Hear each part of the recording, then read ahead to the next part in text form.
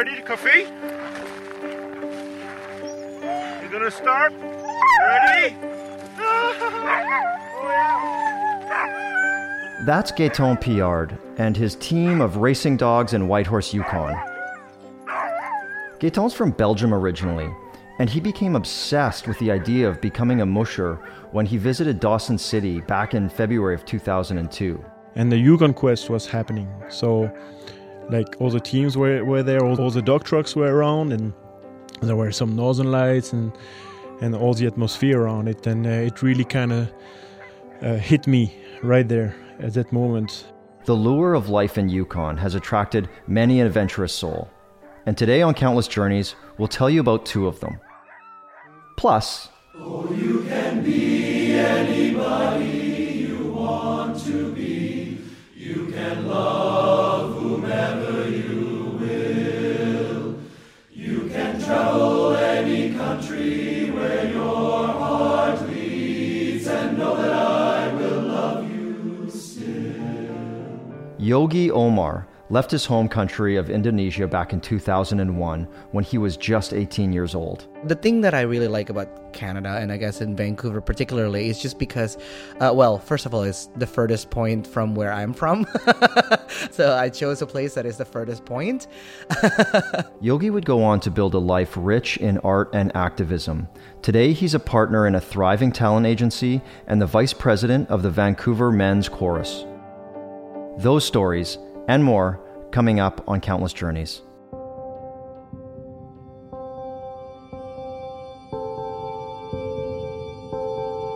Countless Journeys. I felt like it was home. It represented, the kindness and compassion and generosity that came to symbolize, Canada. When I fell asleep that night, I felt settled, I felt safe, I felt I could make this work. Our family is just so enriched by having him be a part of it, so we're as grateful as he is. Ce pays, le Canada, qui m'a donné tout, il faut que je donne à ce pays aussi. I arrived here in December 46, and I will never ever regret it.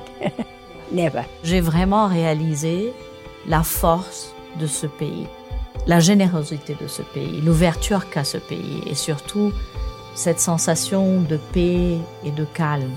Everywhere I travel now, there's no place like coming home to Canada.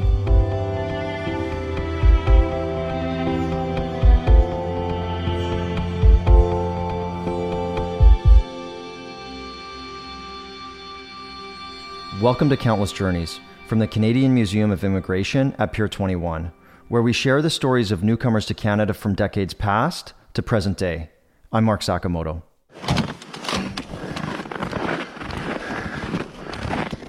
Wind whipping, snow crunching, some quintessentially Canadian sounds. And producer Tina Petaway is here with me to explain a bit more about what we're hearing. Welcome, Tina. Thank you, Mark. It's great to be here. And this is the sound of paragliding off a cliff in minus 39-degree weather. Okay, that's intense. And today we're going to hear from a couple of men who immigrated to Canada purely out of the sense of adventure and a real love of all that northern living provides. That's right. These two fellows have an intense love of winter in particular. And to start things off, my name is Boštjan Škrl, and I live in Whitehorse, Yukon Territory. Boštjan is from Slovenia, right near the border with Italy. His parents own a winery there, and that's where he spent most of his time growing up. And when he finished high school, he thought he'd continue in the family business. I went to France for a year and a half to learn everything about wine. And also, this is where I actually discovered the freedom and that I really want to travel the world. So where did he go? Well, in 2008, he left his hometown and traveled through Europe, all the way up to Norway and then down to Western Asia. Oh, he had been bitten hard by the travel bug. He really was. I just want to see more. I just couldn't stay home and just be there. And it was not enough yeah, it was just not my thing. Now, he did all of this on motorcycle, by the way. Then he headed to the Middle East. Down through Syria, Lebanon, down to Egypt. Oh, this guy is brave. And now, all totaled, he visited 42 countries before arriving in Canada in 2011. Now, he landed in Montreal, where his motorcycle was waiting for him, and his plan was to head east and explore the Atlantic provinces and then head west to Alaska. Then after I traveled all across Canada, all the way up to Alaska, and on my way down to South America, I got stuck in Whitehorse. Now, he decided to forego the rest of his trip to South America so he could stay in Whitehorse. It was late September, and it was getting really cold on his motorcycle. Yeah, even by September for sure. Doesn't it start to snow around that time in the Yukon? It does, and that was part of the attraction, actually. Bush-John loves cold weather. The winter. I love winter. The winter is something that always kind of attracts me. I always want to live somewhere north, and yeah, it actually happened here. But he didn't put the motorcycle away like most people would do. Bush-John was on a working holiday visa, so he worked various jobs. And a few months after he got to the Yukon, he retrofit his motorcycle to be able to handle a winter trek. And he drove to Tuktoyaktuk, Northwest Territories, on the northern border with the Yukon. So how far is that? That's almost 1,400 kilometers just one way. Holy smokes. Tuktoyaktuk is north of Inuvik, right on the coast of the Beaufort Sea. And what time of the year are we talking about? March. On a motorcycle? Yes. It was like a 46 below. And on a motorcycle with a very high speed, it's not really warm, no? It's hard to keep warm, but I feel like my mind works way better. I love to be on the edge, kind of, to see what I can do, what I cannot do. It's just I don't know. Sometimes it feels like a meditation to me. It's time just flies fast, and it's beautiful. And in really extreme temperatures, everything changed. The light changed, the sound changed, and especially for photography, it's awesome. It's his first time in Canada, and he's going to places many people have never been, even those that grew up here. Yeah, now most people never make it that far north, but if you think motorcycling in minus 46-degree weather is pushing the body to its limits, wait until you hear about his other hobby. I started paragliding here in Whitehorse. This is actually funny because back home where I come from, paragliding is a very famous sport. And actually, we have one of the best spots. It's just in front of my house. But I never did this back home. So what exactly is paragliding? Well, it's when you fly using these lightweight gliders. They look kind of like a parachute that's been cut into one wide strip that flies above the paraglider. And you launch yourself by foot. Is that right? Running off a cliff or a ridge? Exactly. And once in the air, the paraglider kind of sits underneath the parachute in a suspended harness. And Bush-John does this in really, really cold temperatures. We basically go to the cliff, and when there is enough wind, we basically launch, and then we fly with birds, because ravens here, they always go and play on the cliffs. And we always we join them and we fly with them. And once in a while there is an eagle or two, they can join us too. Yeah, it's a very spectacular feeling to just be with them and fly with them. Wait a second, he's flying with eagles? That is unbelievable. It's amazing to hear someone describe that. Like, I would be terrified. This is so not my scene. Absolutely. Well, just jumping off a cliff. Now, his family, on the other hand, is not as taken with the thought of soaring off cliffs with the eagles. No, I imagine. My parents are not really happy, like all those things that I do. My mom is the one, it's like she always worry about it. And usually I always tell her after when it's done, because otherwise she will be very, scared and always think about things. Even if his family doesn't get it, the adventure of the North suits Bush-John most of the time. I kind of embrace anything, comes in my life. I like changes. Of course, I miss my parents and my grandparents. Actually, the hardest thing left everybody behind, my parents and my grandparents, because as soon as you go, then when you come back in a few years, maybe somebody's going to be gone. Tough seeing family so infrequently. Definitely. And he says he misses some of the familiarity of the culture back home. But even though it's difficult to be apart from them, he keeps pushing himself to be more adventurous. Next year in December, I'm planning to cross Alaska and the Canadian Arctic, from Barrow, Alaska, all the way to Alert. I will try to basically ski kite with all my supplies into a polk behind. I'll be pulling the polk behind me. And yeah, it's going to be my next challenge. And my mother is not happy about it. His mom's nerves must be shot by this point. They must be. Now, the Yukon is an extreme environment that pushes people to their limits, but it also seems to attract the type of people who love adventure. Here, Bunny, she's very affectionate, eh? And Nini is a crazy, high-power little female, which is the speed in the team. Sally. Come on, Sally. Sally is a dog. That's Gaetan Piard. And what's he listing? Those are the names of his dogs. His 14 dogs. Oh. Gaetan is a dog sledder or musher, but he grew up in the south of Belgium. Like Bouchon, winter was always Gaetan's favorite season. He loves the cold, how it makes you bundle up and move to stay warm. I was doing skiing when I was a kid, because in my village they had an organization where we could rent skis, and it was free for the kids. So every time I could go after school or in the weekends, I was taking the skis and enjoy. But the winters are very short, so I didn't really have as much as I wanted. Sounds like a far cry from a Yukon winter. Absolutely. Now, after Gaetan finished a degree in engineering, he decided to go traveling to learn English. He went to Ireland, then Scotland, and then he made his way to Canada. During his first trip here in 2002, he hitchhiked 13,000 kilometers across the country. First, the whole trip is really impressive because you start to understand how big the country is. It's easy to look at it on a map or just to take a flight, but once you start to travel it by hitchhiking or whatever way on the ground, you really understand. And like coming to the Yukon, you feel there's less and less humans and more forests. So you understand. I start to really like it. The Yukon is about the same size as Belgium, but it has about 1/100th of the population. No wonder he noticed right away how few people there were around. What time of year was this? It was the winter, and on one of Gaetan's trips around the Yukon, he came across something that would stick with him, even after he left the country.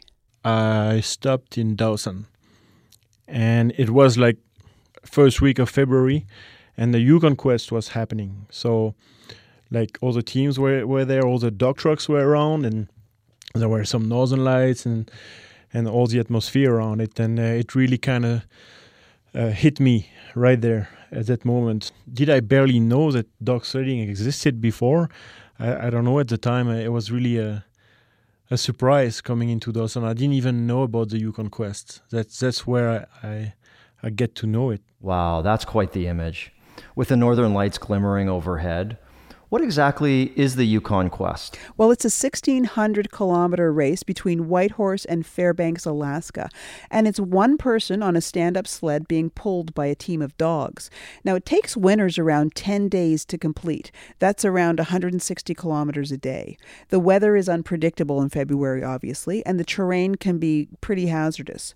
You'd think that would be a deterrent, but Gaetan kept thinking about it, even when he was back in Brussels at work. I'm not sure I was very happy just working and doing some robotic and electronic, like in an underground laboratory, and I was not really having too much fun. So when you don't have fun in life, what do? You just think about, hey, what could I do which would be fun? So naturally, like, what was running into my head, like, oh yeah, I would like to do dog sledding, could be cool. And the more I was bored, the more I was thinking about it. And since he couldn't stop thinking about it, Gaetan came back to see the Yukon Quest in 2006. But this time, he brought his bicycle. Similar to Bouchon with his motorcycle. Exactly, but Gaetan's was not motorized. He modified his bicycle to suit February Yukon weather and rode from one checkpoint to the next along the Yukon Quest route. After the trip, my goal was I have to contact the mushers and see if I can go and help and, get in touch and have one foot in, let's say. And that's what I did. I just also wrote some sort of a little bit of a resume to just tell what I was doing, that I was cycling in the winter. And I think they just bite right away. They say, okay, we want to meet Gaëtan. It must not be easy to impress a Yukon Quest musher, but biking the whole route seemed to do the trick. And he found a mentor who agreed to teach him mushing. When he got back to Brussels, he left his job and started the immigration process to stay in Canada permanently.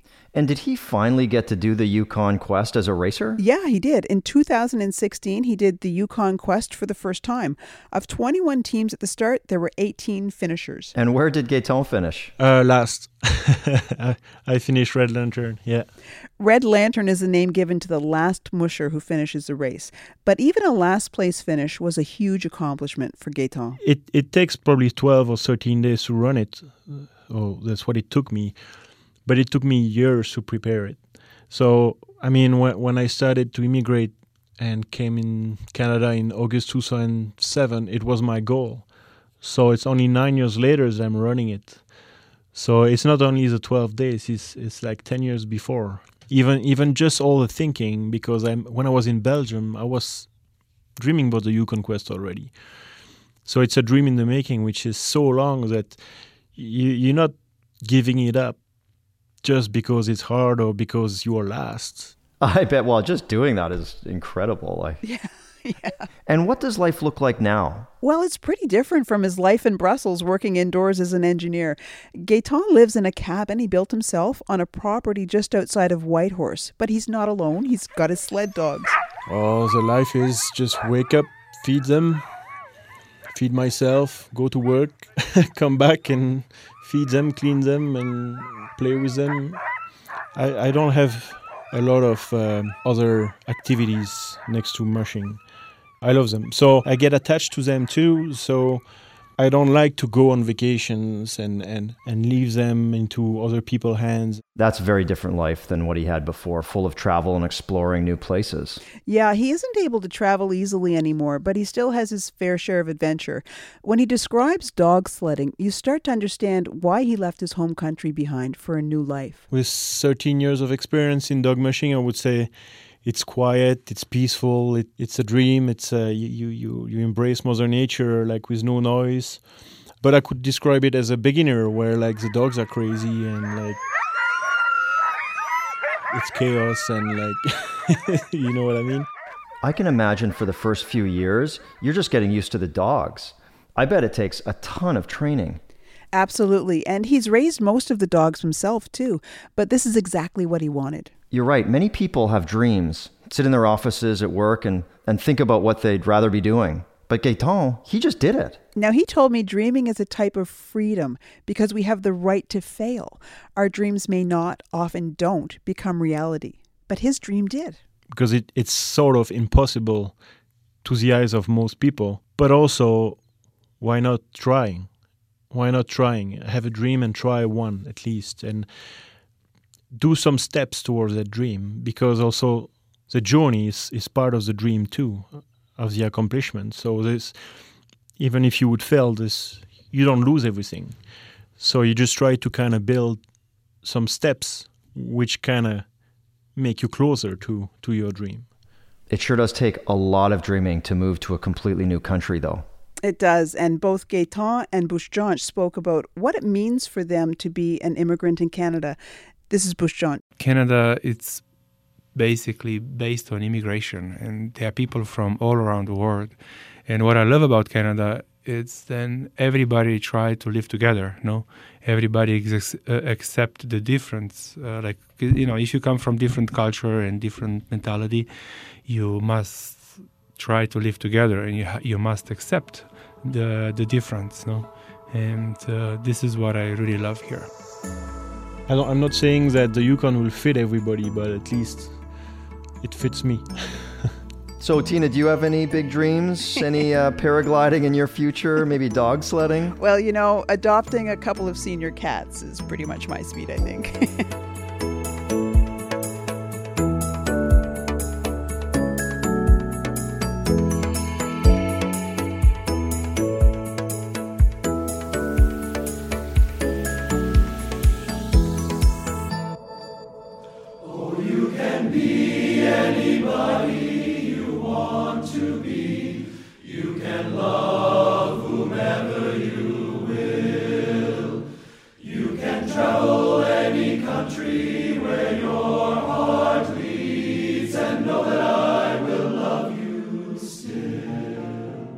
That's the Vancouver Men's Chorus, a nonprofit whose music and performances are designed not just to bring us beautiful music. Comprised of gay men and their friends, the chorus is well known for fostering a really welcoming community spirit as well. And one of its members is featured in our next story here on Countless Journeys. That's right, Mark. The vice president of the chorus is a man named Yogi Omar, and his involvement in the choir is the latest in a long list of volunteer work Yogi has done since arriving in Canada. Pretty much since the day he landed in Vancouver in 2001, volunteerism has been a huge part of his life. Okay, before we get to that, where is Yogi from? Why did he choose Canada? Well, Yogi kind of jokes about why he chose Vancouver. Well, first of all, it's the furthest point from where I'm from. I'm from Indonesia originally, so I chose a place that is the furthest point. Yogi originally came to Canada when he was 18 to study and complete his bachelor's degree in psychology and sociology. He has a deep love for the arts and a real activist streak too. I feel like Canada always have like a good reputation in terms of representation and fights for equality in certain areas in life, and it just seems quite artistic too. So it was one of those things that I feel everything that I wanted to do was being appreciated in Canada, so I wanted to give it a shot. Vancouver is quite a change from Indonesia, no matter how anxious you are to dive into a new life. How did Yogi navigate a new country and a new school in those early days? Well, through his college, Yogi signed up for a homestay program. Because I didn't know anybody here, I didn't speak the language here, I didn't know anything at all. Homestays are pretty much what they sound like, right? An international student lives with a Canadian family and they share meals together and downtime, and it gives them that family structure that can really be supportive. That's right. There's a lot of learning that goes on in those environments that go a long way in helping someone understand a new country. To get myself situated, to learn the lifestyle, the culture, the habits and everything. Yogi settled in with his family in South Vancouver. They're Marie, Denis, Simon, and Katie. Now, Marie and Denis had 2 small kids at the time and were experiencing a bit of sticker shock over housing prices, having recently moved to Vancouver. They had a 2-bedroom apartment in their basement, which they rented out, and Yogi moved into their main house to really have that family kind of experience. Within the first day, we were chatting a little bit, trying to understand each other's languages and trying to understand what they're asking me, and me trying to communicate everything. And eventually it was just a really funny kind of like a Tarzan language, lots of body movement. Marie Lopez remembers that first meeting too. And we have a work of art that a friend of ours made for us that is partly made out of skeletons from the dollar store. And he came from a kind of a superstitious and religious family. So he looked in and saw this thing in our window and thought, excellent, devil worshippers, right? And so what I remember about that first day is he talked his head off. And his whole life, all his friends, he had thousands of photographs, which he showed us also on the first day, of all of his friends and his family and his home, and each one with tiny, tiny, tiny meticulous writing on the back of everybody who was there and the circumstance and the date.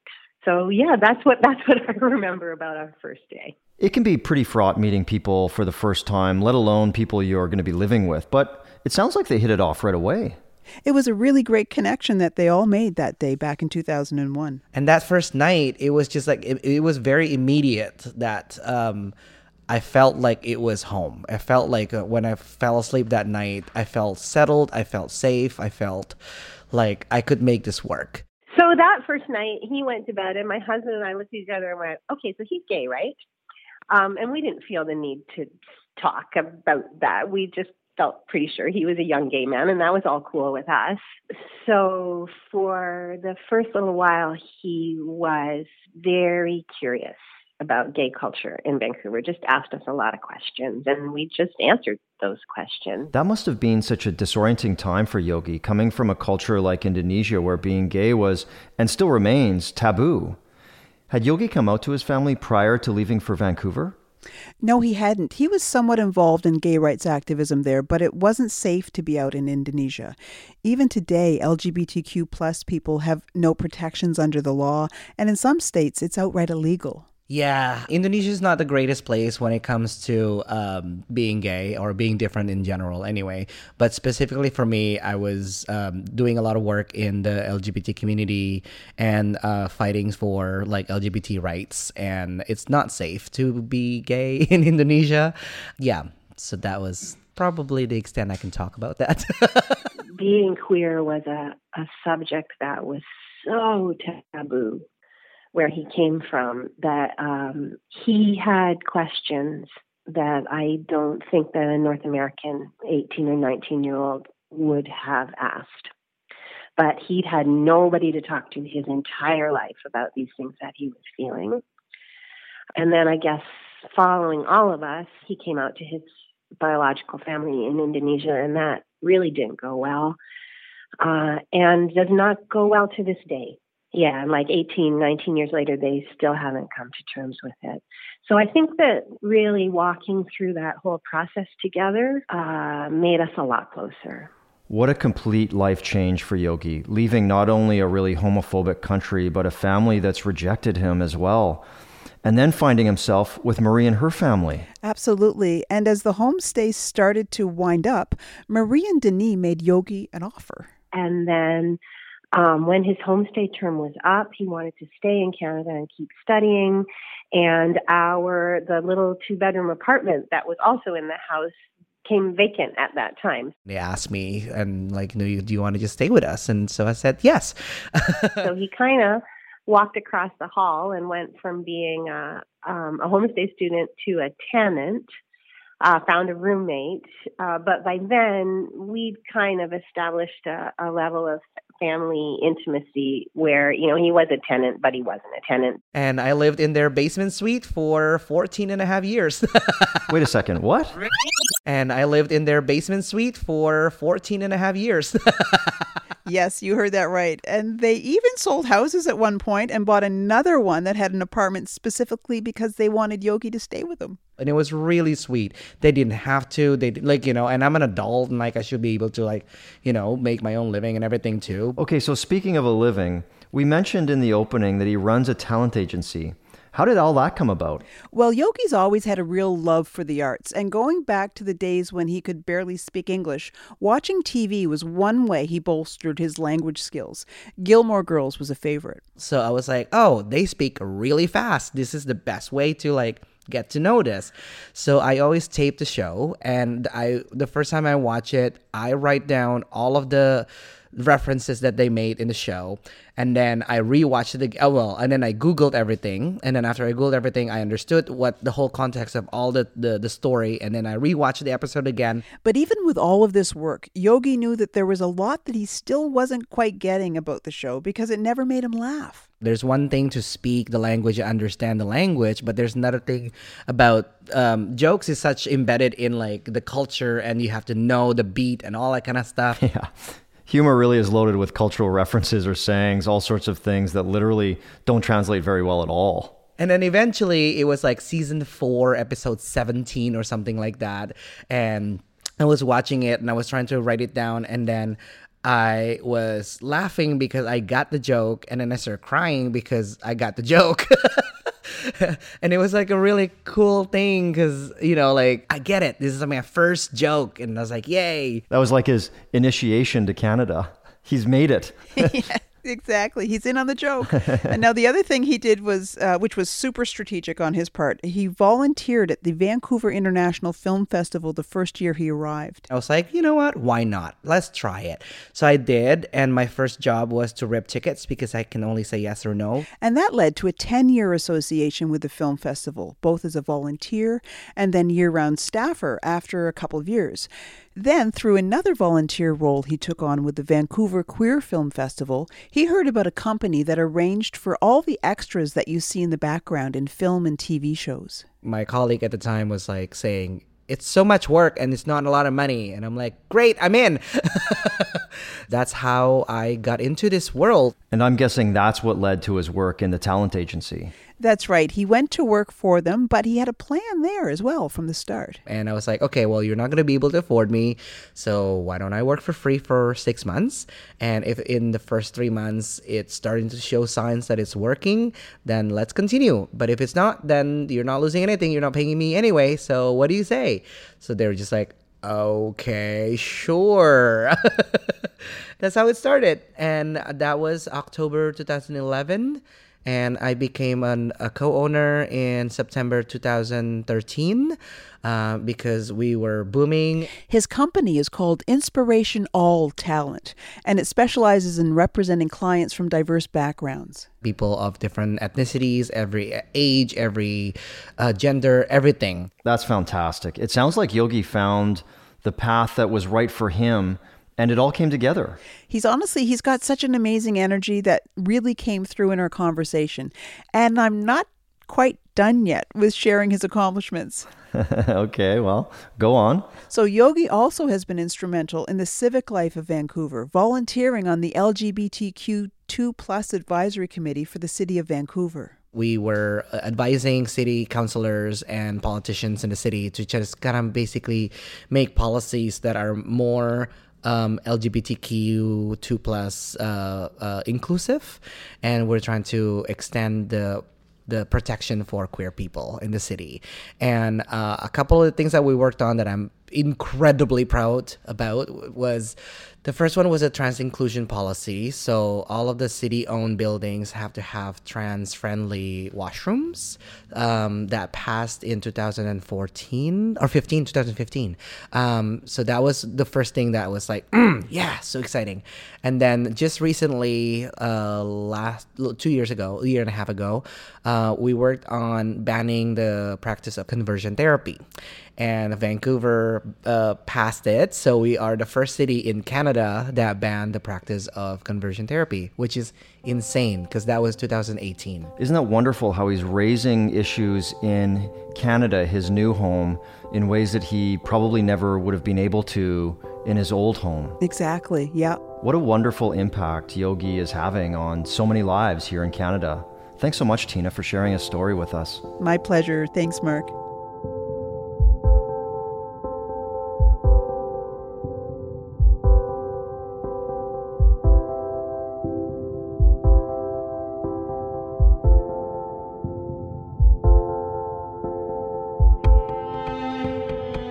Thanks for listening to Countless Journeys from the Canadian Museum of Immigration at Pier 21.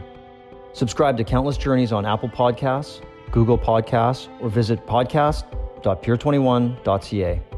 Sound design by Paolo Pietro Paolo and Natasha Aziz. For more about the museum, visit pier21.ca or find us on Twitter, Facebook, and Instagram.